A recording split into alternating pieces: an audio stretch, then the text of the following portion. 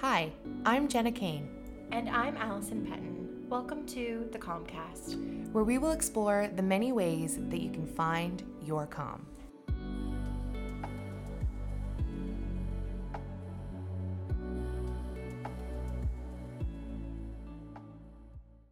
Okay, Jenna, I'm delighted to be here for another podcast recording with you and to have our guest of today. It feels really important to talk about what we're going to talk about today because it's a hard thing to talk about. I know myself as a psychologist and someone who's been doing this now for 6 or 7 years and specializing in trauma, I still find it difficult to work with grief and to show up in a way that's supportive and not maybe get pulled into some of those emotions even with the client. So I'm really happy that we have Michelle here to talk to us today. She's a clinical counselor here at the Calm Place, and she specializes in grief and life transitions. Yes, welcome, Michelle. Thank you, and thank you for having me. Very happy to have this chat, even though it's about grief. Yeah. Because, it's something that we will all struggle with, and we will all go through. Yeah. So it's important to find ways to navigate the experience and have spaces to talk look about at it. Yeah. I think our first defense often with something like this is to look away or to avoid, even though it is as inevitable as you're naming that it is. Yeah, it's uncomfortable. Yeah, exactly. Right? There's a lot of hard feelings involved in grief. Yeah. And it's difficult to be with it. And it's difficult to watch others. Yeah. be How with did it. you know that you wanted to pursue that as your sort of niche as a therapist? So I think there's a combination of personal and professional reasons. So I myself, as a human being, I've experienced change and loss over my lifetime. Yeah. And I've been privileged to have really great support through those things. And so I've been able to learn and appreciate that as difficult as it is to lose, and as difficult as some life transitions can be, we can get through them. And we can also often learn things about ourselves that we wouldn't otherwise. Right. Deepen our relationships with ourselves and with other people. Right. Yeah. And that's important for people to know that it's possible to get through, right? Yeah. So, and it's not something that a lot of people, I think we're really good at showing up for people initially when they experience a loss. We bring all the food and we're, and right now we're talking about loss in losing your person. And we bring food and we go to wakes, we go to funerals and all of those things. But after a couple of weeks, when everyone returns to their normal, and you can't, and normal just doesn't look the same as it did, that's when it gets really hard. Of course. And that's when the supports stop, right? Yeah. The supports are there at the beginning, the logistics, the initial shock or experience, and then after that, your supports tend to disappear. And I don't think that, most often anyway, doesn't come from a malicious place, right? No. It's just the way things are, Yeah. because life does go on. Yeah. Your world has stopped, Yeah. but the world itself hasn't, right? And it's really hard to come to terms with and try to navigate, because your mind, your brain is trying to get used to the life without your person. Yeah. And that's a lot to wrap your mind around. For sure. Yeah. I remember when in the recent couple of years a close friend of mine lost someone, and I sort of caught myself being a little more hyper aware of that as a supporter, in that it felt strange or wrong for me to post what I was doing after a couple weeks and the acute stage of it, I guess sort of passed for me anyway as a supporter, but I still felt wrong having fun or posting in my story. And she said, you know what, I don't like looking at it, I don't like seeing that you're all moving on and having fun and doing your thing. And so there's space for it all, I suppose, and maybe just being honest and showing up with the truth of what that's like can help us move through it. Exactly. And that's part of the acceptance piece, right? Yeah. You know, you're having to accept that, well, life does go on for you. Right. But you also are sensitive enough to respect that that probably your friend has feelings about that. Yeah. Yeah. Right? Yeah. So how lucky for your friend to have that. Right? You know?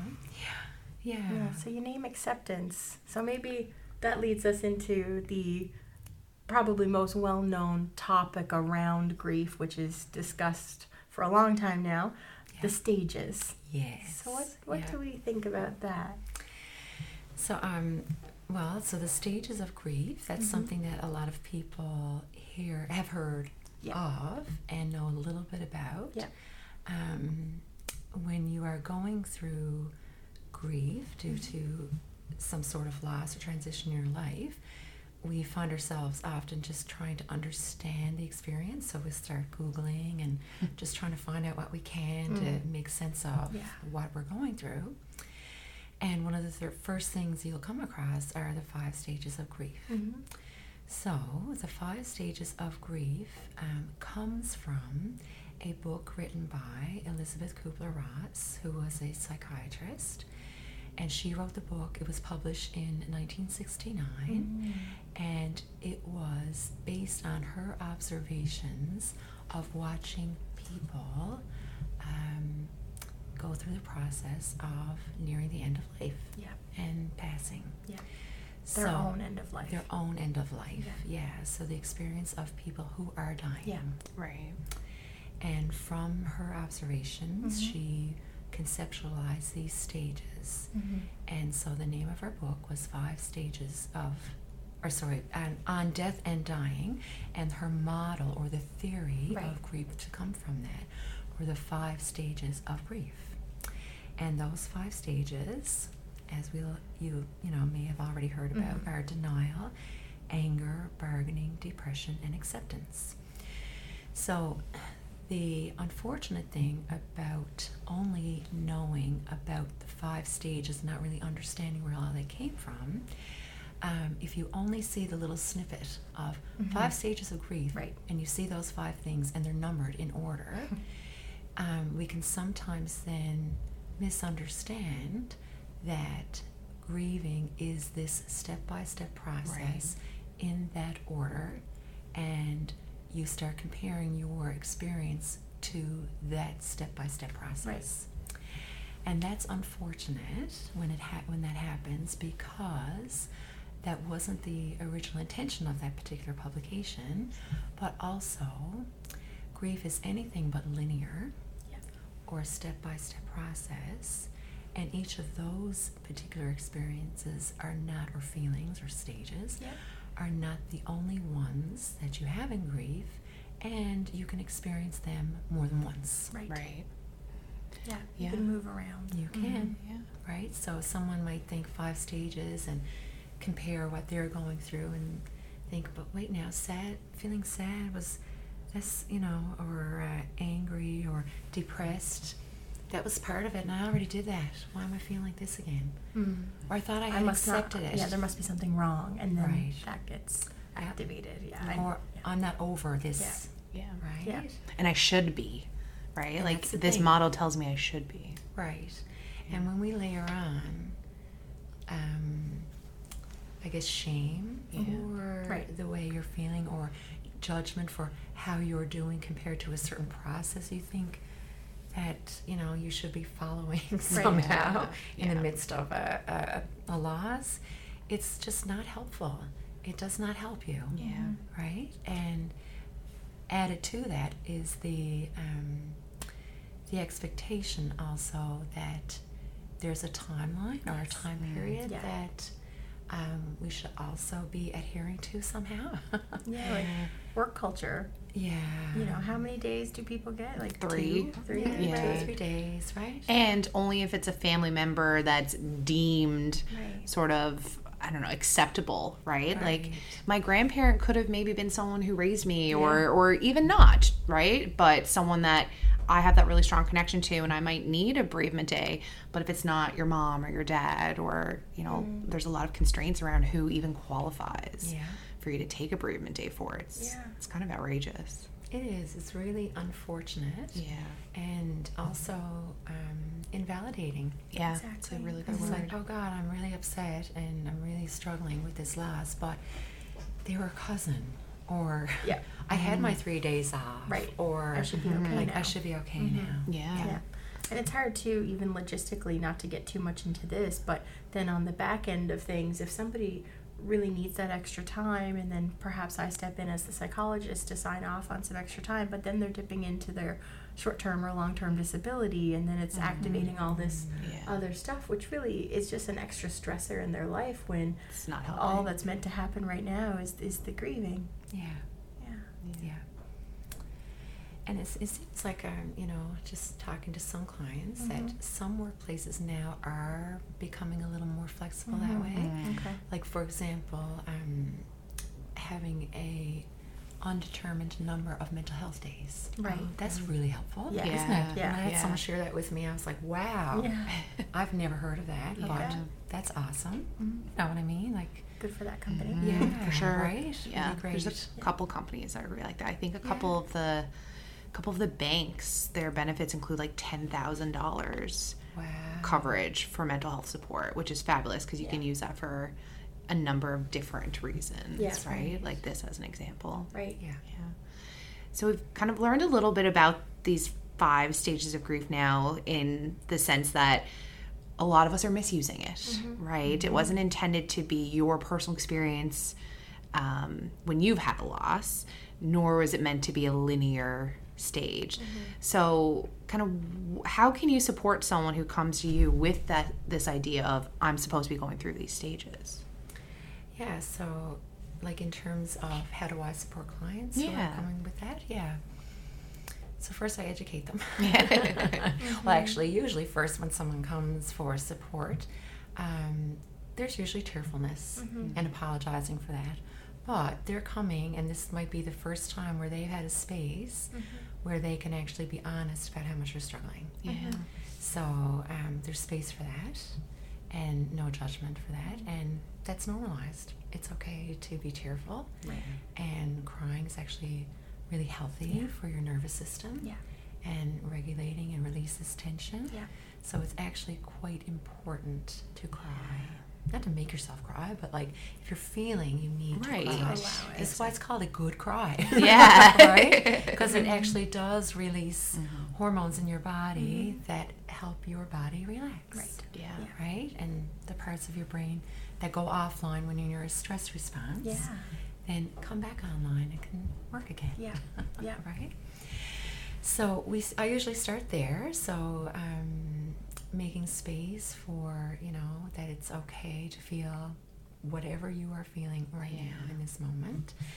And if they question, well, you know, I feel like I should be further along than what I am, but I've read about the 5 stages and feels like I'm stuck here or there, then I'll explain, well, do you know where those 5 stages come from? And it's actually not a step-by-step process. And what's helpful for people is to understand that it's okay to be where you are. Right. And then I usually work from a place of a combination of a few things. So self-compassion and radical acceptance, and I can chat a little bit more about that. And mindfulness-based stress reduction strategies, and sometimes music. What a beautiful combination. It's they all complement each other very well. Those approaches. So, self-compassion, of course, is offering yourself the same kindness and understanding as a good friend who is going through the same thing you are. So, like, would you sit across from a friend of yours who is grieving and say, yes now, but it's time to move on. Yeah, you should be over this Yeah, by Be now. over this Yeah, by haven't now. you been in step 2 for a while? Yeah, yeah. It's your third Mother's Day without your mom. Come on. Right? That, well, you know, we would never say those things, No. but we say those things to ourselves. Yeah. Right? We're so So hard on just, ourselves. yeah. So becoming aware that when you're doing that and how you're doing that, and kind of shifting and working on what's a kinder way I can talk to myself. You know what I mean? Yeah. And having patience and grace for yourself during this process, right? I like some of the work that I've seen on social media that Megan Devine has put forward. The refuge, is that Yeah. the right way to say that word? In grief. And she normalizes even the most obscure things, you know, like not washing the sheets for a year, or, you know, needing to eat the same thing, or, you know, whatever some of these more unique ways that the grieving shows up. And I think it's really powerful to normalize all of it. Yeah. Right. Yeah. Yeah. Because people don't want to share those things Right. because they're afraid it's outside the realm of normal. Right. And it means they're not okay. Yeah. How can you be okay when you Yeah. lose your person? Yeah. Right? You know, Yeah. you will be okay, and you will learn to integrate the experience of your loss and learn to live again in a way that is different from before and has to be. But that takes time, and it takes support, and it takes self-compassion. And so the radical acceptance Yeah, yeah. piece. So radical acceptance, sometimes people hear that and it's like, what in the world? Radical. That's, I can't get past the word radical, Yeah. right? So radical acceptance really is about being honest and coming to terms with the reality of what has happened, the reality of life, of your life, and the impact of that on you. It's not about, sometimes when we hear radical acceptance, we think, oh, that means being A-okay. Yeah, getting over it. and perfectly zen when your world has just fallen apart. And it's not. It's about coming to terms with what has happened and the impact on you. And that could mean really being honest that about, I feel like I'm not sure if I can ever be okay again, or I'll never be the same again, or life will never be the same. Like, it's okay to feel like that, because actually the reality is that things have changed. So it's a really difficult bridge to cross when you are going from life before your loss or a significant transition to life after. They're going to look different. And so the job of a counselor, therapist, is to walk with you on that bridge. Yeah. And there's no rush on that bridge, but we walk together. Sometimes we might have to pause, sit down for a little bit, right? Spend a bit of time. Other times we might go backwards a little bit, but it's 2 steps forward, 1 step back sometimes. You've got to revisit a quote-unquote stage or feeling. And then we continue our walk together, and being with you through all the feelings, all of the anger, the denial, Right. the depression, sadness. I also just wanted to add, there's a couple of other experiences there that people often come for support, and not realizing that they're actually part of grief. And that's anxiety. That's a big one. So people, you know, this comes up a lot with parental loss, because, you know, our parents are just foundational in our lives and so significant. So when you lose somebody really, really close, it really shakes the rug, you know, pulls the rug out from you, shakes your foundation. So anxiety can be a big part of the grief experience. You start worrying about the same thing happened to somebody else really close to you, or happening to yourself. And it's like your mortality is kind of looking you right in the face. Right? So it can be a lot. Claire Bidwell Smith is a grief therapist whose work I often recommend to people who are having that experience, because it's been her life's work, to address the experience of anxiety in grief. So she has written the book, Anxiety, the Missing Stage of Grief. She has a website and podcast and all that where she explores it all. So that's very validating for people, right, when they hear that. And the other, say, stage, I hate saying that, but the other experience is, so David Kessler is another grief expert who actually worked with Elizabeth Kubler-Ross. And they wrote books together, and so he most recently published a book called Finding Meaning, the 6th Stage of Grief. And I know, I mean, there must be like copyright on 5 stages or something like that, because you know, he has a very clear forward in his book that states that he has the family's blessing of Elizabeth Kubler-Ross to call this to officially. It's very official. Right. So, but anyway, bottom line is that it is finding meaning is something that we really don't think we can through loss, and sometimes even mentioning that can almost feel offensive, right? It's like almost feels like someone might be suggesting that you try to find a silver lining in your loss or something like that. Or this happened for a purpose. Yeah, there's a reason for everything. And, you know, like for most people, that's not helpful to hear. Of course. Yeah. Right? Yeah.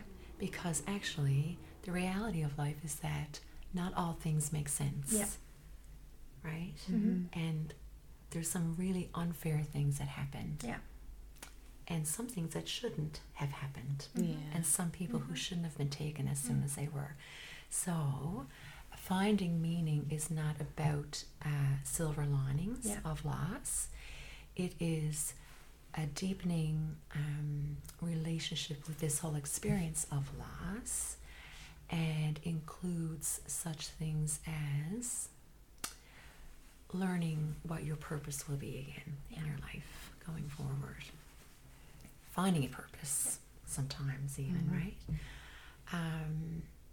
Really appreciating the fact that you can bring aspects of your person with you as you start moving in your life in a way that is manageable for you. Sometimes that's just, you know, very basic when you're in the throes of grief, and finding ways to keep and feel the presence in your life, right? That might be something as simple as baking a certain recipe that was really special to your person. Right. It might be, you know, in the early days, having some time each day where you are reflecting and thinking about, and sometimes even journaling to or about your person.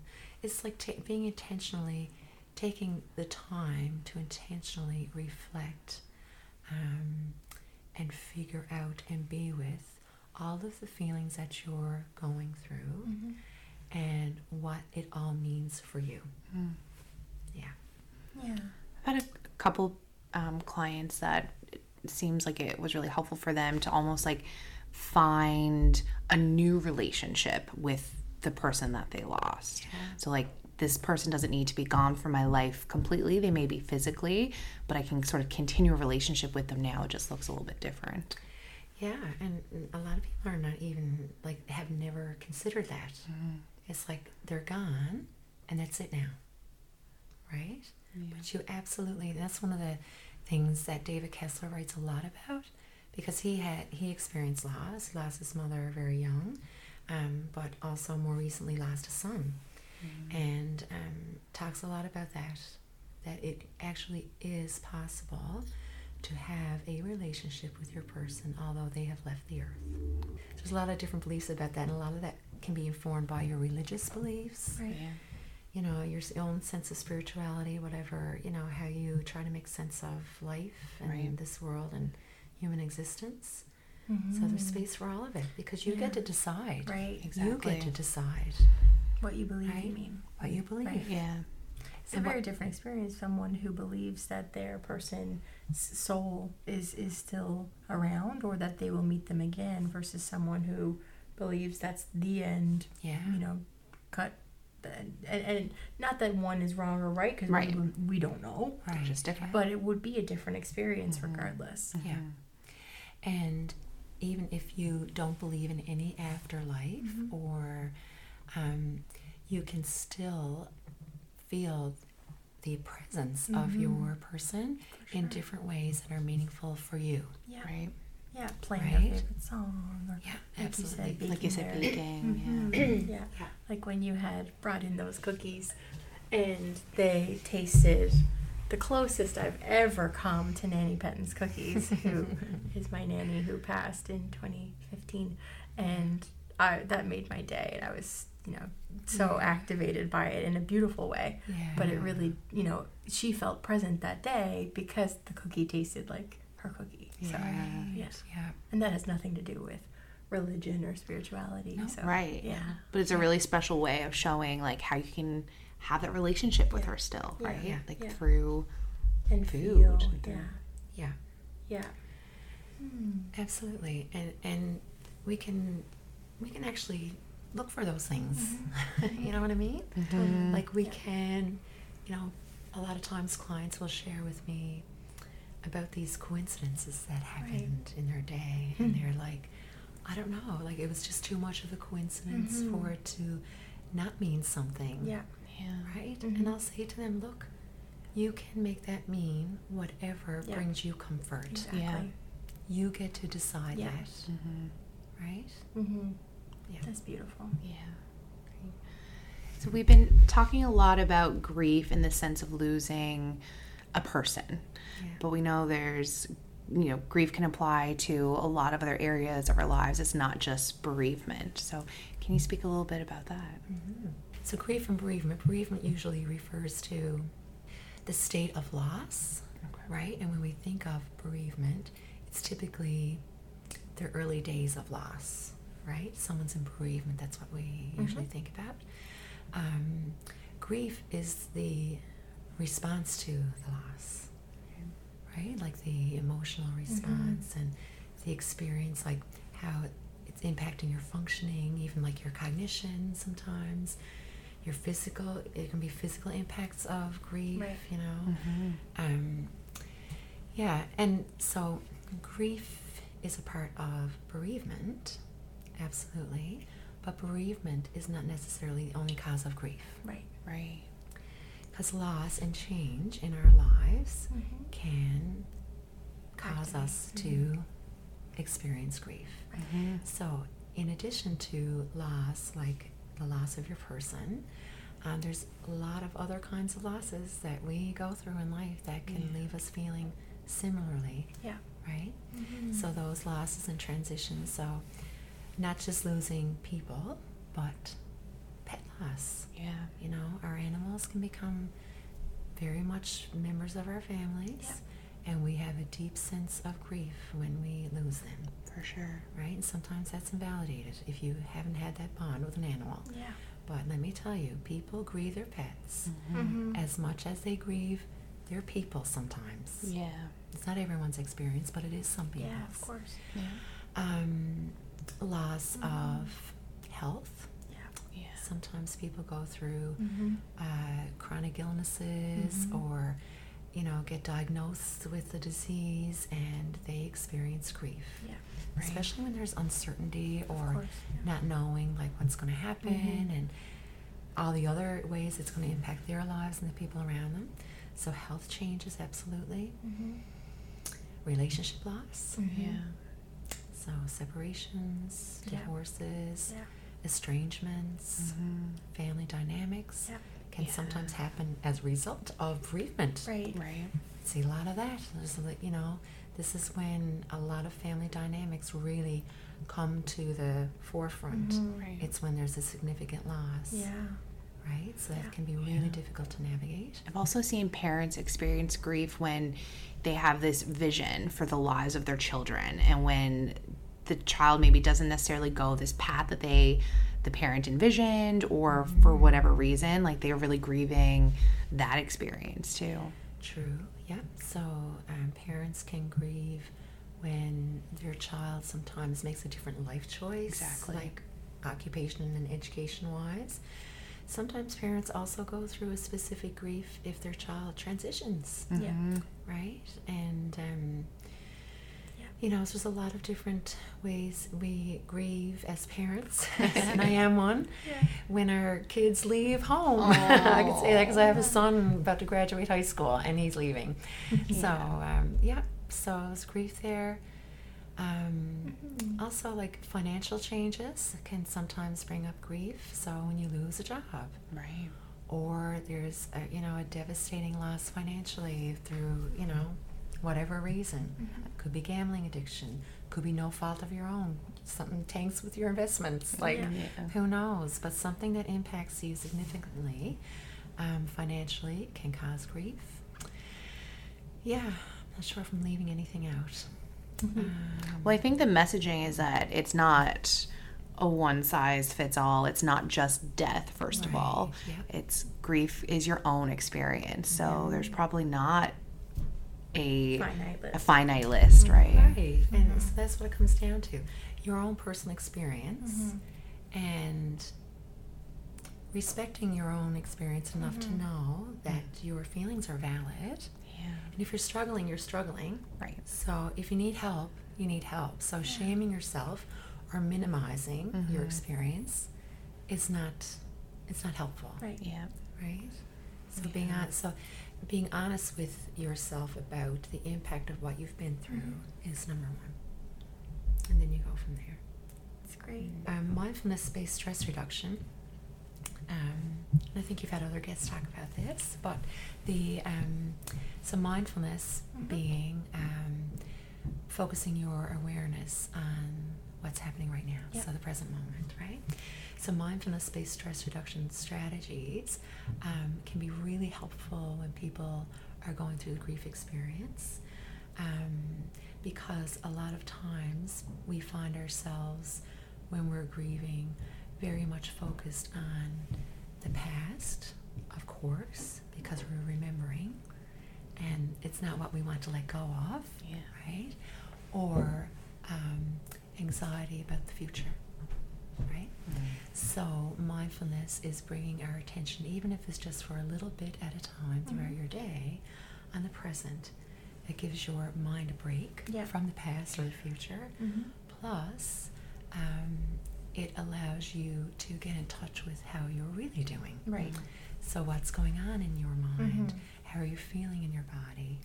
And mindfulness-based stress reduction strategies tend to be somatic, right? They tend to focus on the breath. They tend to get you in touch with what's happening physically, because grief will manifest that way, absolutely. And ways to take care of yourself. Right. Specific strategies to tend to and care for your body, mind. Because the opposite of that are the strategies of avoidance, right? So we want to so greatly protect ourselves from the pain that we won't look at it. We won't stop to feel. Right. So instead, we actually don't know how we're doing. And then it comes out sideways. It shows up in these sneaky ways and leaks out all over the place. And we don't even know, perhaps, that it's grief. Right. Or that we're still not finished processing the loss or the thing that happened 6 months ago or a year ago. Which sort of brings me to maybe pick your brain a little bit about the timeline. So I know that we're saying, and that we all here agree, no doubt, that there's no timeline. But at what point do we perhaps look out for more supports? Like, is there a certain timeline where someone would show up and they're really still symptomatic, or things aren't shifting and a certain amount of time has passed, that you might want to look at perhaps medication or bringing someone else in? I know.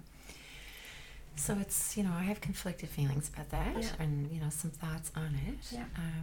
And it's a real point of contention, honestly, even in the wellness field. Right. because there is a prolonged grief disorder, like it's in the DSM. Yeah.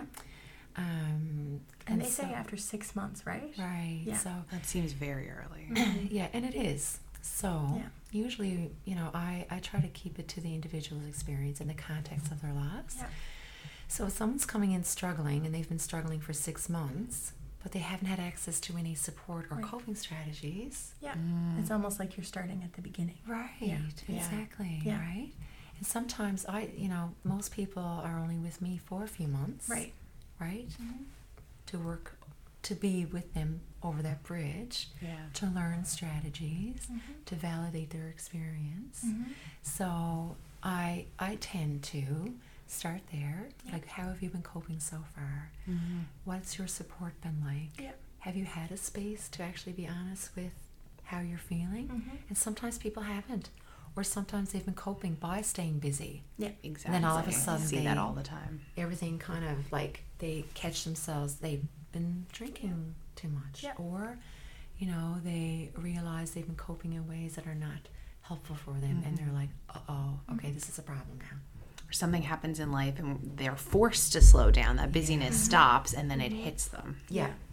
And because grief, like, it reduces your capacity, right? Yep. So, like, if you have a huge loss and you go on for a few months with that limited capacity, and then something else challenging happens, and then you're down to, like, 2% capacity as opposed to, and then it becomes, okay, I reached my breaking point, and it's all unmanageable now, because the weight of this experience on top of the weight of the grief I was carrying already is just unbearable. And often then a lack of awareness that it was originally the grief at the root. Yeah. Right? Yeah. So looking at, why can't I handle this thing that just happened? Which is why I think it's so important for us as therapists to look at the last, several years of history. Yeah. Because often people either can't or won't make those associations with the impact that some of these events actually may have had. Yeah, absolutely. Yeah. I'm overwhelmed at work. Yeah. Yeah. Right. And then you look and it's like, you also lost your mom last year. Yeah. Okay. So history is I find really important in my practice. Yeah. Absolutely. Yeah. And people's mental health history too. Like, if you have a history like of anxiety and depression, like, that does affect your threshold. Right.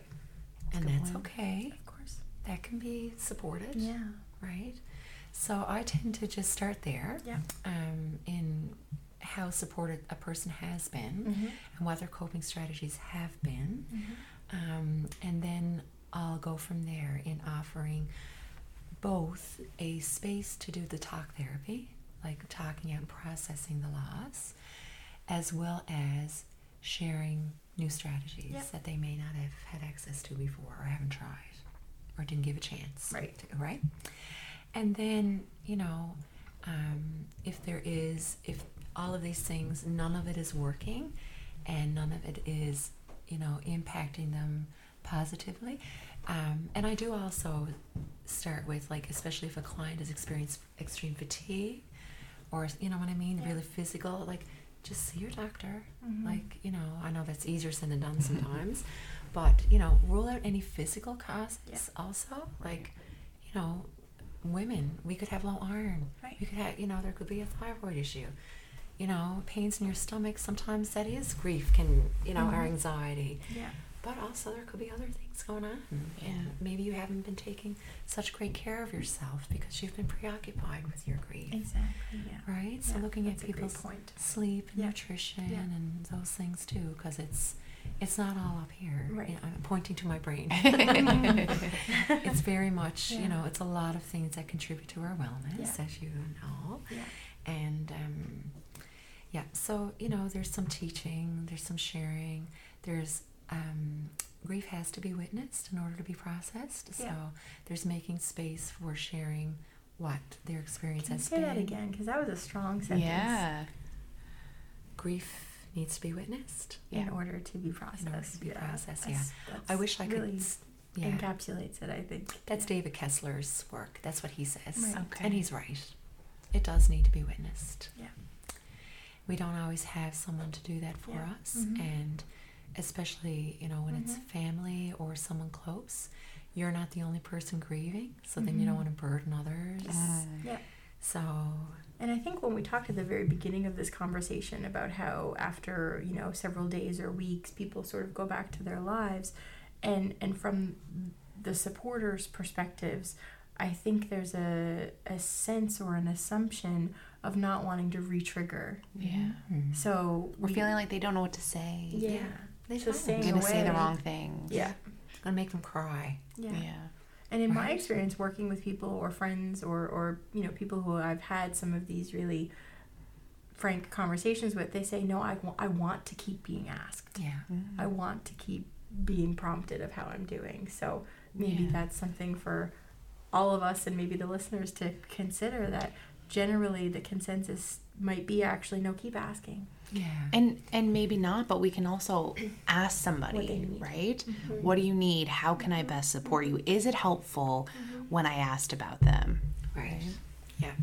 That's what I always say to people. You don't have to know the right thing. No. You're not the expert on this person. They're there. Right. And but sometimes they also might not know what they need, but you just asking them can also just be an important support. Yeah. Yeah. What was it like for you when I asked this? Yeah. Mm-hmm. Yeah. Yeah. And sometimes people, when we love somebody, we don't like to see them in pain. Yeah. So we don't, You might it's really avoid hard. it too. Right. Yeah, and it's Right. really hard to see people suffering. Yeah.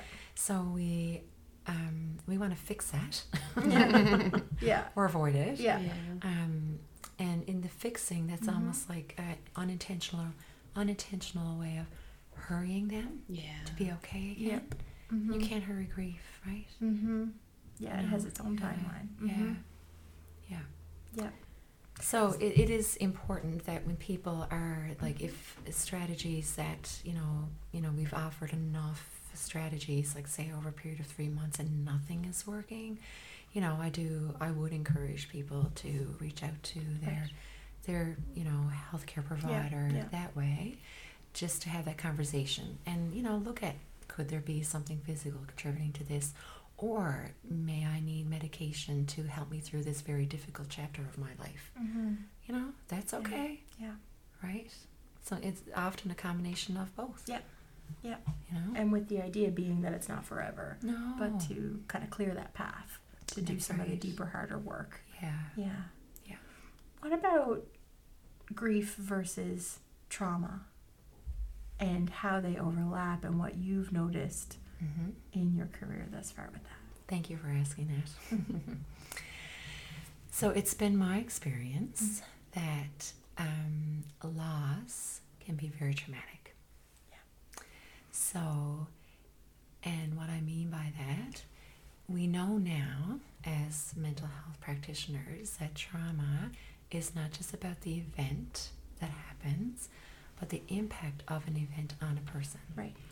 So when someone's world has stopped because they've lost their person and their whole reality has now been rearranged and they have to figure out how to exist in the world, that can have a traumatic effect on people.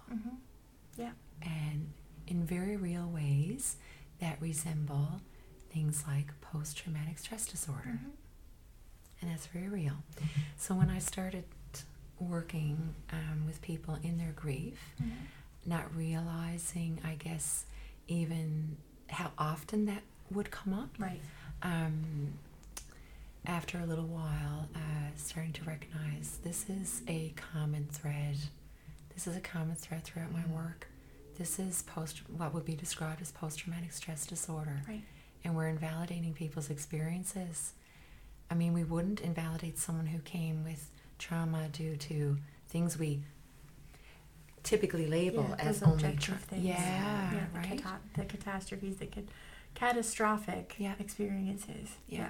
Which the DSM isn't helping us because is it's not expanding No. their definition wide enough. Yeah, and that's my issue with prolonged grief, like that whole, Right. Right. diagnosis. Yeah. Excuse me. And it's not only called prolonged grief. I think that complex grief also. grief, It's like,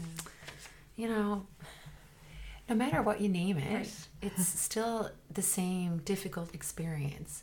And so really what you're doing by naming it this way is putting pressure on people to be over things within a certain time frame. And I'm sorry, that time frame varies depending on the person themselves, their supports, their history, So you know, many the factors. relationship with the Resilience. person, and the resilience. So, like, you know, you got to take those things with a grain of salt. Yeah. And certainly people coming for support are not really looking for a diagnosis. They're looking for help Yep. to get through, right? Yep. How might it look in terms of the way you show up with your treatment or your plan if you sense that it's maybe more trauma than grief? Yeah. So I will work with people as they are presenting. Right. So if somebody, for example, so a common experience in grief is anxiety, like I mentioned. And so the experience of anxiety in our bodies is activation, right? So for some people, their heart rate is, you know, elevated a lot of the time. They are having racing thoughts. They are, quote unquote, triggered or activated by such things as going to the grocery store and seeing a favorite snack of their person's, or going to an old place where they would go with their person and someone comes up to them and says, "Oh, how are you doing? I miss seeing so-and-so there." Yeah. Like, there's so many firsts that you have to go through after losing somebody. It's not just the special days. Yeah. It's as simple as, like, you know, going back to church on Sunday alone, Yeah. or going to the coffee shop that was your regular and your other person with you is not with you anymore. Right. Or, you know. First time you have to take that route where you drive past their house. Yes, yeah. Or hearing or smelling someone that smells like them. The unexpected You know, ones. So for me, like, just on a personal level, my father passed away 21 years ago of lung cancer. He was a smoker. So it was a few years there when I would pass by someone, like, cigarette smoke, and it was like, whoa. Yeah. Right. Hold on now. Now I recognize why that experience was what it was for me. But we have that because our bodies remember, our senses remember. Yes. And so we owe it to ourselves to honor where we are with that and find ways to nurture our nervous systems. And that starts with validation of our experience. And then the tools that I have as a counselor who has been trained now in, you know, some ways To work with people who have a trauma experience and to help them regulate. Not that you won't ever be activated and not that you won't ever stop grieving, because how can you ever not be sad for losing your person? Right. You know what I mean? Yeah. So it's just that the experience changes somewhat. So we can support people who are finding themselves in that place. Right. And you can learn to take care of your body and your mind to heal the traumatic impact that your loss has had on you. Right. That is possible. Yeah. It takes time and support, but it can be done. Yeah. Right? It's bringing people to a place where they have choice again. Yeah. Of, okay, I'm noticing that this is what's happening in my nervous system, but now I have access to these tools that can allow me to bring myself back to a different state or a different mode. Whereas before, maybe that level, there's no choice. Right. It's like, this is the way that I am, and I have no way out. Right. And you're stuck there. Yeah. Right. Yeah. And what you said about the senses is powerful too, because trauma and stress and all of these bits, they are so, we now know and understand that they're so rooted in the five senses. And we don't talk about that as much with grief. So I think it's important to name that overlap of a smell and a taste and a sound, and how that really brings us right back. Yeah. Well, I was to say, bring us full circle to the cookies. Right. Right? So depending on what your experience was like working through the grief of your nan, having that cookie be like, oh my gosh, that's Nan Penton, right? Nanny Penton's cookie. Like how you could have responded to that taste could have been very different. True. Yeah. Right. So I'm a music integrated therapist, and not a music therapist. There's a difference. Right. And I have a lot of respect for the profession of music therapy. So I just want to be clear about that. Yeah. So when we talk about sound, and sound can be activating, certain things that we hear, that includes music. So music is very powerful, as all the arts are and can be. But music can also be another way to integrate into your support within the counseling space to move you forwards in meeting your wellness goals, because that's what we do. We set goals, and goals could be like processing your grief or learning ways to take care of your nervous system, for example. So music can be a really effective way of doing it. So when I did I did a training last year, a 3-month training program, and it was under the direction of a music therapist.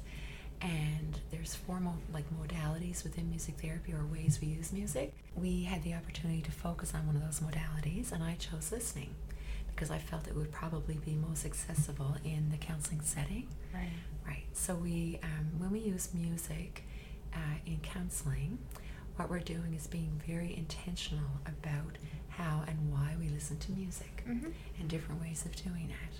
So just a couple of examples of that can be, sometimes we will use a song that has personal significance to a person, for example, who has lost somebody. And they might say, and this is only when clients are open to using music this way and if it's appropriate. So we might say, okay, there's a certain song that I cry every time I hear it, and so I'm listening to it over and over, or I can't listen to it at all, whatever, but it's impactful for them. Yeah. So one of the things we might do is, because the song might be somewhat activating, so first we do work on regulation. So that could be a little bit of breath work, because the deep breathing is helpful in regulating. So we're just trying to resource. And then we listen to the song for a specific reason. So we might be listening to it to analyze the lyrics, for example. So when we listen, we're listening to the words and then looking at what comes up for you when you hear certain words. Afterwards, after we listen, sometimes I'll have the lyrics printed out for the client and for myself. And we may go through line by line the meaning that they attach to the different lyrics and why that is. Because it's about their loss. So it's an opportunity, and sometimes that's very literal, other times it's figurative. Something reminds or symbolizes, and but it can be a way of trying to make sense of different aspects of the loss, coming to terms with the loss, what losing your person means for you. Or it could be something about, it could be a song that reminds you of your person and of special things you did together. Right? There's so many possibilities.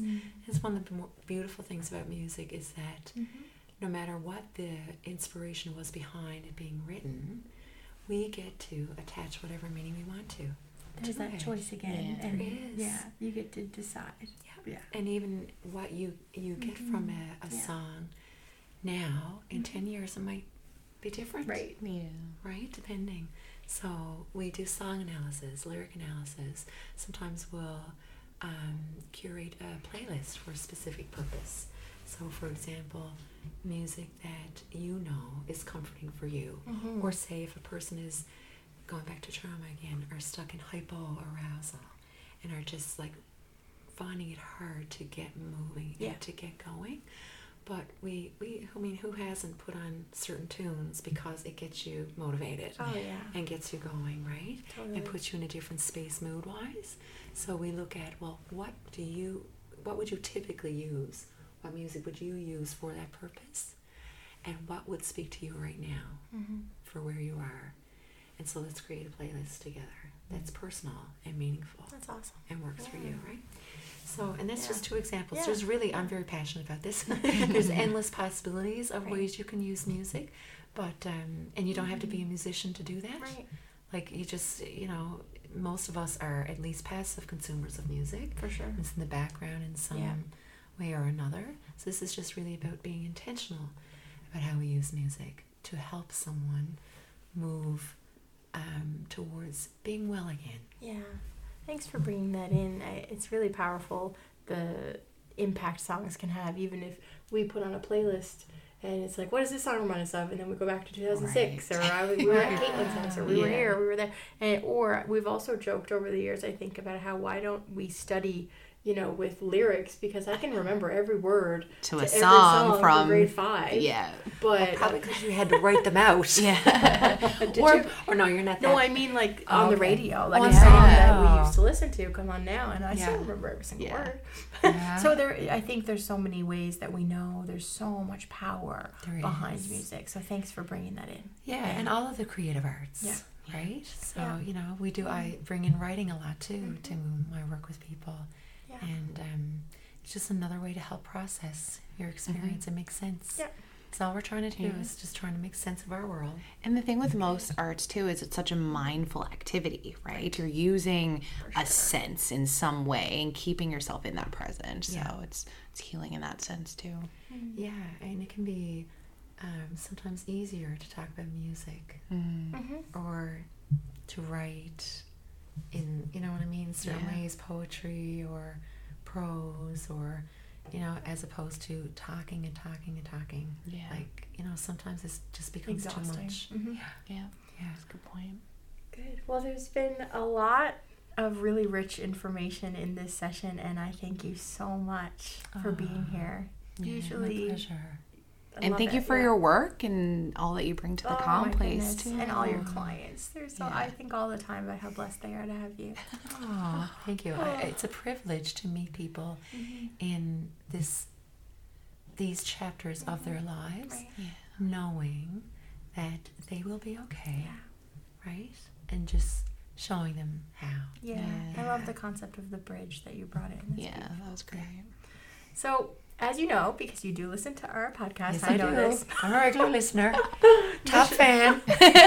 We appreciate it. In one of our first launched episodes, Michelle caught a quick error that we made and texted us and said, 7 minutes in. And we knew within a few minutes. 6:30 in the morning. Yeah. Thanks, Michelle.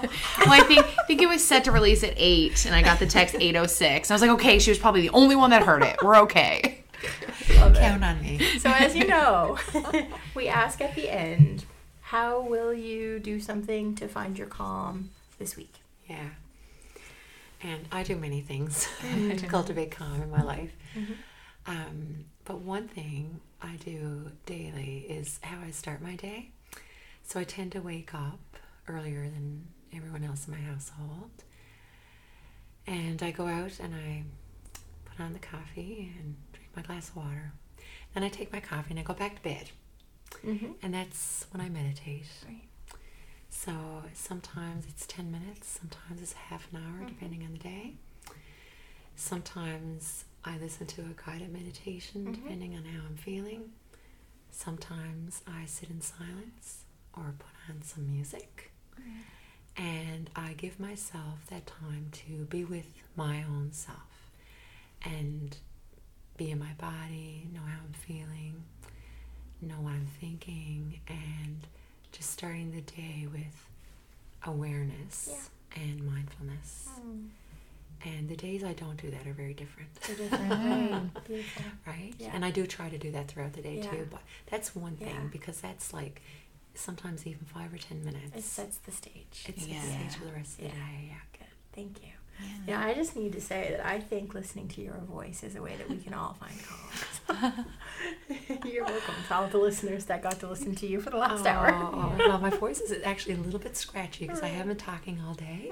So thank you for coming in after working. Oh, my pleasure. My absolute pleasure. Thank you for wanting to talk about this. And I know that It can be difficult because we all have personal experiences with it, right? So thanks for creating space and giving me the opportunity to share a little bit about it.